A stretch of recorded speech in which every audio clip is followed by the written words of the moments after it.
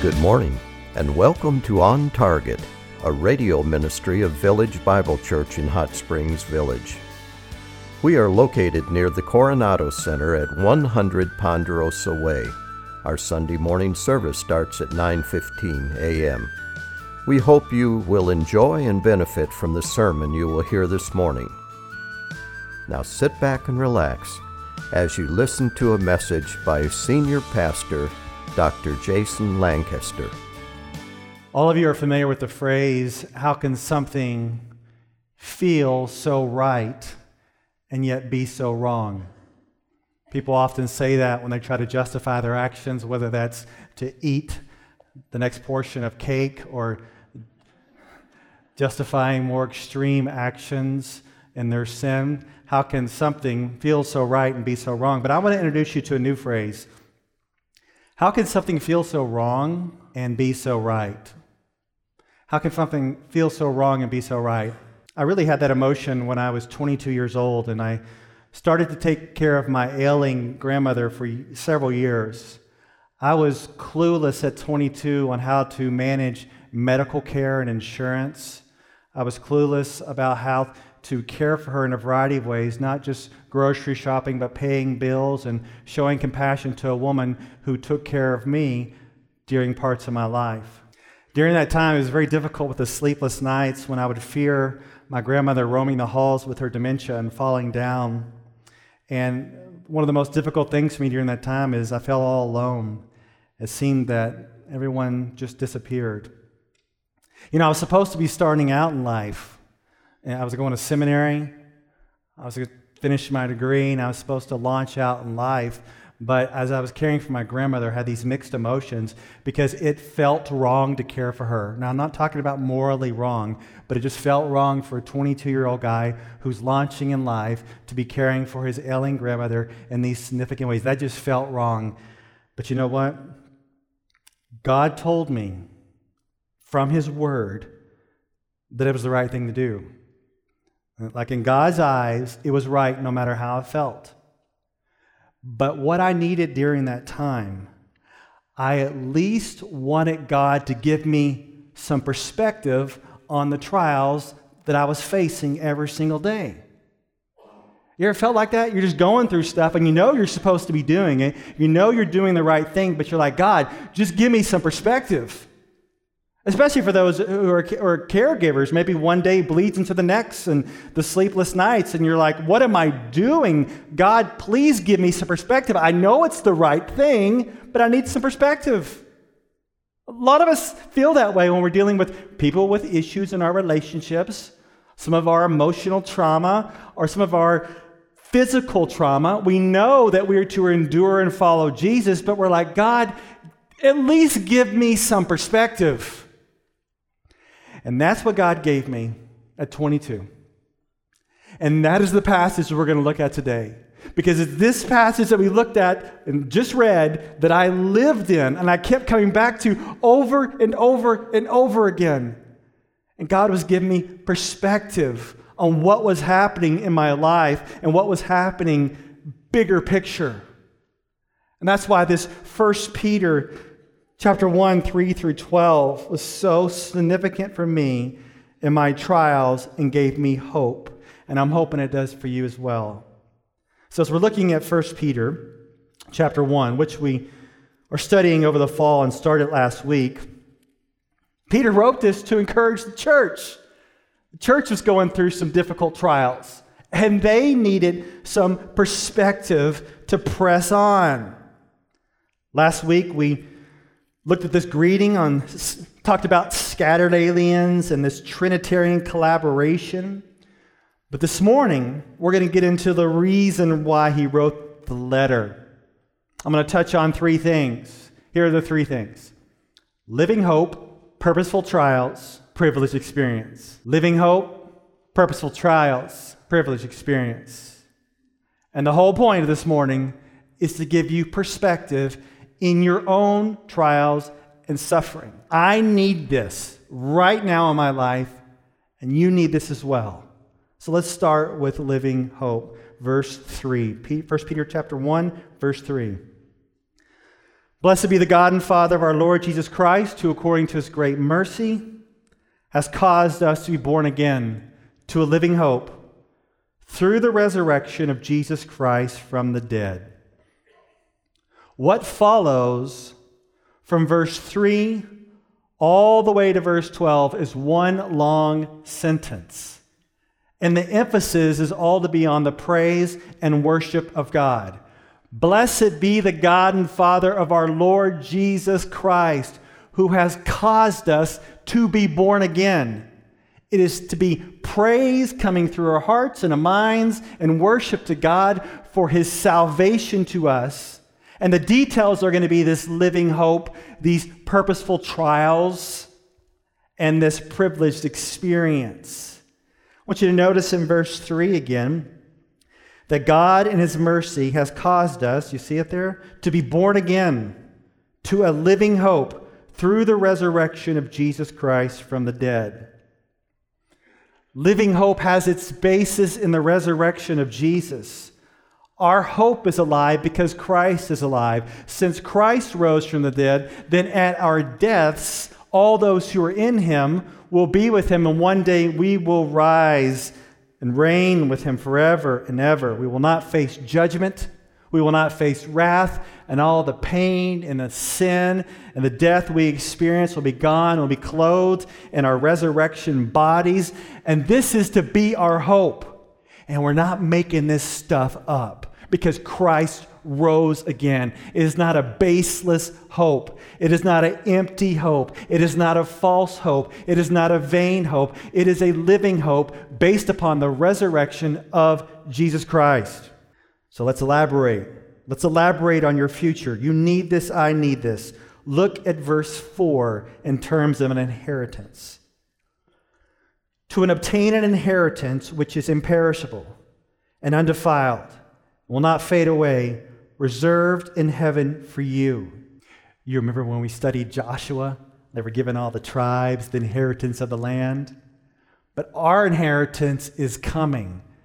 And we are told that our inheritance will not perish, spoil, or fade, and it's reserved in heaven for us.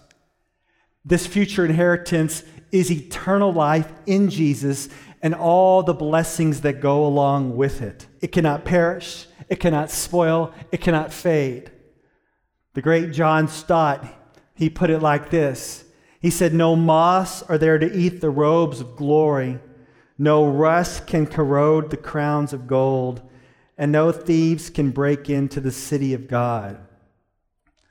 All earthly inheritance will perish, spoil, or fade.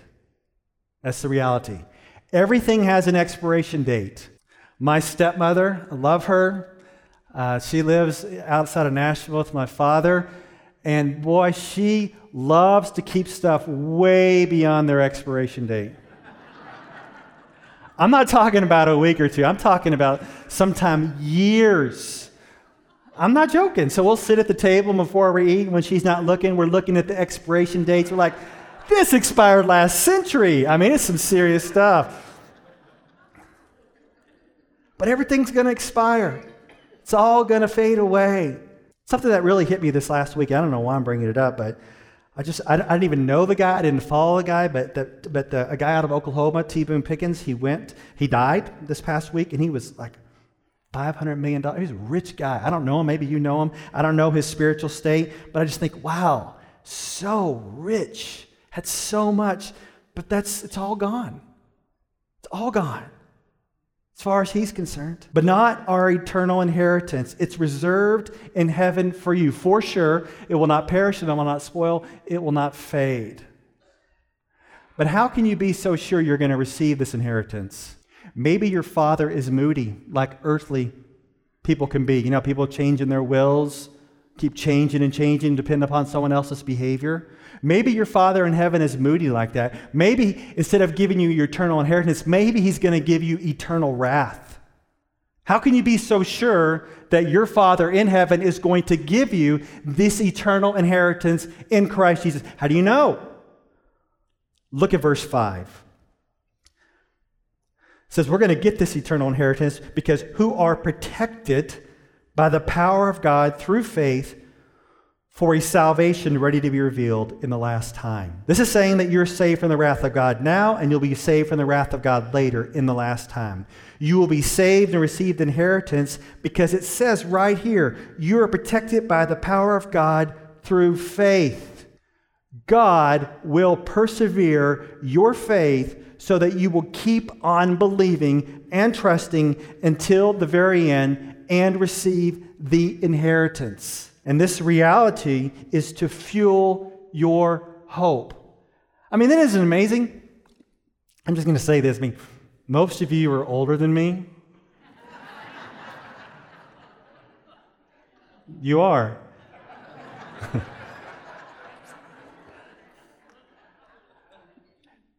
But isn't it amazing that you still believe? Think of all the stuff you've been through in life. Crazy stuff, horrendous stuff, and yet you still believe. That's God protecting your faith, shielding you, giving you perseverance. One of my favorite authors is Larry Crabb. Larry Crabb is now in his mid-70s, and he says he's not prepared for what he may soon face. Sometimes he's consumed with visions of dementia, life in a nursing home, chronic pain, lost opportunities to enjoy fatherhood and grandfatherhood. And mostly, one of his greatest fears is living without his wife if she dies before him. None of these things have happened to him yet, but he trembles at what he fears is coming. But he knows this: God has not promised to protect him from what he fears, but rather to supply the grace needed to persevere in his faith and live in hope. And the same goes for you. God has not promised to protect you from what you fear, but rather to supply the grace needed to persevere in your faith and live in hope, a living hope. And so that reality makes me ask the question, if God is going to sustain and persevere your faith and protect you, this is the part you may not like. How does God protect you? How does God persevere your faith? How does God keep you believing? Does he keep you believing by keeping suffering away? Does he keep you believing by giving you so many good things to just keep you satisfied in the fold? And this is the part you may not want to understand. So many have rejected this true and clear teaching of the Bible. But one of the ways that God protects you and perseveres your faith is by means of trials. Trials are purposeful. Your trials help protect your faith and ensure your endurance. It's very clear. Look at verse 6. Look at verse 6, these purposeful trials. In this you greatly rejoice, even though now, for a little while, if necessary, you have been distressed by various trials. We're not sure what these trials entail, but they are various. And the first thing I want you to notice about these various trials is they last only a little while. You see that? Though now for a little while. Compared to eternity, what you're suffering now is just a blip on the screen. And the second thing I want you to notice is that the trials are necessary. Notice it says at the very end, in the middle there, if necessary. You're like, necessary for what? Why are trials necessary? Look at verse 7. Here it is. So that the proof of your faith, being more precious than gold, which is perishable, even though tested by fire, may be found to result in praise and glory and honor at the revelation of Jesus Christ. Did you catch that? The first part of this is saying that the trials are necessary to prove the legitimacy of your faith. Just like gold is refined in the fire to get out all the impurities, so your life goes through the fire so that your faith is shown to be genuine. People often ask the pastor, why did this happen? Why did that happen? Why did this calamity come upon me? And I don't have all the answers. I don't know. And maybe you will never know on this earth. Maybe you will not know until heaven. But this thing you can know for sure, that trials are refining your faith. The various trials have the effect of proving the legitimacy of your faith, and they keep you persevering in your faith. But the second part is something I've never seen in the Bible. And it really, I'm sure it's in other places, but it really has encouraged me. If you notice, at the very end in verse 7, it says, may be found to result in praise and glory and honor at the revelation of Jesus Christ. Your faith, refined in the fire, will result in your commendation. That's talking about you receiving praise, glory, and honor. Of course you give it back to the Lord. You give Him all the praise and glory and honor. But this is saying that your faith, refined in the fire, is going to result in you being commended with praise and glory and honor. I needed this when I was caring for my grandmother. I need this now. I need someone to come along and say, I know it may feel wrong what you're doing, but it's right. There is a commendation coming. I need to know this now as I'm caring for my kids and have to make decisions that just sometimes feel terrible. And I need God's word to tell me, hang in there. You need that too. Hang in there. You're persevering. It may feel terrible, but you need to know that that praise and glory and honor is going to come to you. And maybe you just need someone to come alongside of you and say, hey, I know you feel terrible right now, but keep pressing on. You're doing the right thing. I needed that 25 years ago when I was caring for my grandmother. I need that now. I need to know that we're walking in the right direction by the power of God. Now, so far you may be thinking, man, this is some tough stuff. When we talk about trials and suffering and pain, it's tough. So what we're maybe saying is like, okay, so things are terrible now, and then when we get to heaven, we're going to be happy. Things are gloomy now, but when we get to heaven, then we're going to have joy. But that's not what the Bible is teaching. The Bible is saying that even right now in this mess, in these trials, in this suffering, you can have joy. Look at this. Look at verses 8 and 9. Look at it. And though you've not seen Him, you love Him. And though you do not see Him now, but believe in Him, you greatly rejoice with joy inexpressible and full of glory, obtaining as the outcome of your faith the salvation of your souls. The churches that Peter is writing to have not seen Jesus like he has, yet they love Him. And not only do they love Him without sight, but they believe without sight. In addition, it says they are overflowing with joy inexpressible. Their love, their faith, and their joy are locked in on Jesus right now as they wait to be with Him forever in the salvation of their souls. And here's the best part. I want to make sure you hear me. The trials have burned away lesser worldly loves and have narrowed their love exclusively on Jesus. The trials have burned away lesser worldly objects of faith and have narrowed their faith exclusively on Jesus. The trials have burned away lesser worldly joys and have narrowed their love exclusively and their joy and their faith on Jesus. Suffering does not have to shut you down. Suffering does not have to leave you numb. Suffering does not have to make you check out of life, but suffering can actually fuel your faith. Trials can fuel your joy, and pain can fuel your love for Jesus. It doesn't have to shut you down, but can draw you closer to the Lord, because trials and pain tends to just narrow your focus on Christ and Christ alone. So that's the living hope. That's the purposeful trials. But one of the things you may have not thought of before is this concept of a privileged experience. Peter's not done. He's still in his real long sentence. Look at verse 10. As to this salvation, the prophets who prophesied of the grace that would come to you made careful searches and inquiries, seeking to know what person or time the Spirit of Christ within them was indicating, as He predicted the sufferings of Christ and the glories to follow. You live in a special time in history. I know everyone likes to think they live at a special time in history compared to those in the past, but you really do live at a special time in history, along with every generation who has lived after the cross and resurrection of Jesus. The salvation that you are experiencing in Christ was prophesied in the past. And the prophets, according to this passage, desperately wanted to know the person and the time of the Messiah. You see, the Spirit of Christ was making these prophecies through them, and they really wanted us to know the details of their own prophecy. Can you imagine prophesying something and just want to ask God a question? What are the details of that?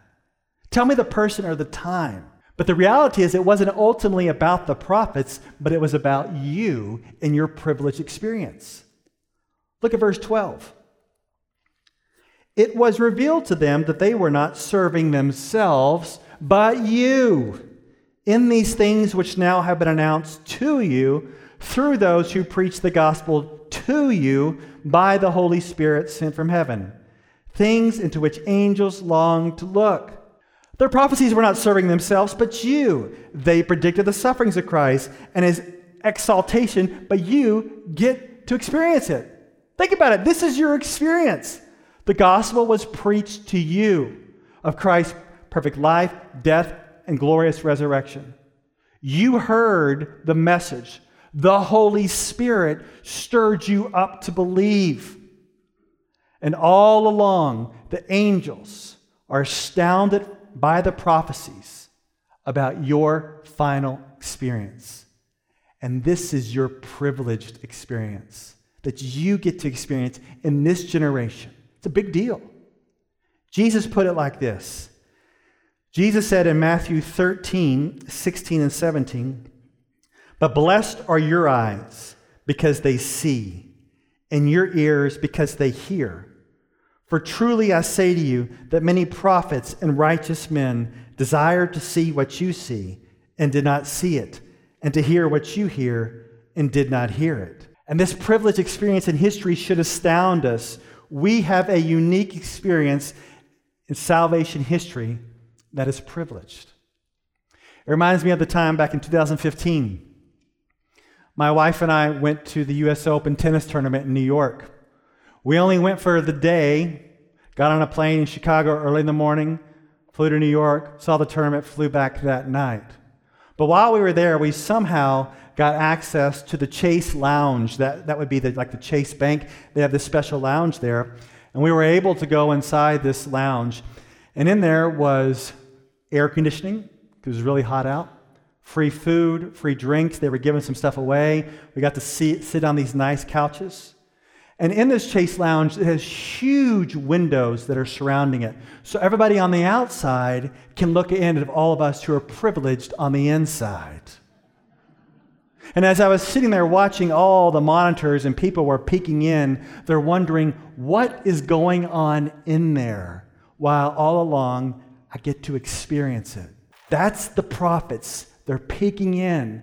What is going on? I'm making these prophecies, but tell me the specifics about the person and time while we get to live the privileged experience. We know Jesus. We know his life, death, and resurrection. We have the privileged experience. And the reason why Peter's bringing this up, he's saying, you're undergoing trials. I know that. They're various, but you have living hope because you have an inheritance. He says, not only do you have living hope, but I'm going to give you some perspective on your trials. They're purposeful. They're keeping you persevering in your faith.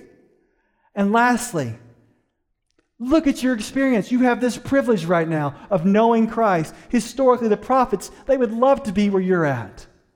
And you put this all together, it gives you perspective when you're suffering and have trials and pain in your life right now. I've been here at this church for a little over a year. And over the last year, people have asked me how my family is adjusting and how we like it here in Arkansas. And as in most places, there are some great things, there's some not so great things, and there's everything else in between. And I'm also asked from time to time, what's been the most surprising an unexpected aspect of being here at this church, Village Bible Church. And there's a lot of answers that I could give to that question, but there's one answer that I get to witness every single week, and I didn't expect it. Every single week, I see a certain combination going on at this church. Let me share this combination with you. It's a combination of suffering and hope, a combination of grief and joy, a combination of pain and love, and a combination of sorrows and faith. Let me explain this to you, okay? Almost on a daily basis, I get prayer requests. And it's usually talking about someone's physical state. They're about to have surgery. They're about to figure out a diagnosis. There's an unexpected hospitalization. There's a variety of cancers and other life-threatening diseases. And there's a significant amount of physical pain and suffering in our midst. We all know that. But what you may not know, and I'm sure you do, but maybe it doesn't come to you as much, is there is a lot of pain that does not make the prayer list. There's a significant amount of loneliness floating around. Depression, destructive addictions, relational turmoil, and emotional distress. And these soul afflictions are just as real as the physical afflictions. And so I know that when I walk in here on Sunday morning or walk into my office, I know I'm going to be hit with a significant amount of pain. It's just the reality. It really surprised me. I expected the physical aspect, but not so much of the other. But it's a significant amount of pain and suffering. But this is what also surprised me. There's so much hope and joy and faith. It's the weirdest combination. It almost seems like as the pressure and the pain mounts and intensifies, the hope intensifies, the faith intensifies, the love for Jesus intensifies. It's amazing that you're still growing. And in fact, it seems as if your suffering is fueling your growth. And I get to witness you every single week. You tell me the pain is so much worse this week, and yet you follow that up by hope and faith and greater love for Jesus. It's an amazing combination. I don't know how to explain it, but I see it. And listen to this. I need it. I need it. I need to see it in you. Because I shared with you a situation with one of my kids a few weeks back. And you come up to me and you ask me, how are you doing? And my answer is, not good at all. It's true. Not good at all. But as I interact with you and I see what you're going through, I've been encouraged. Because some of the stuff you tell me is horrendous. And yet you have joy. You have growing and intensifying faith. And what I'm seeing is that is spurring me on. That even in some stuff I can't understand why it's happening, I can't explain it, I'm finding myself, once again in this passage, once again finding that as the pain intensifies, there is an intensification of faith. I find something welling up within me of joy that I didn't know where that came from. And I want this reality to be the reality for all of us. That as trials come, may your faith intensify. May your hope intensify. And may your love for Jesus intensify. Until one day, you're home, you receive your inheritance face to face with Jesus forever.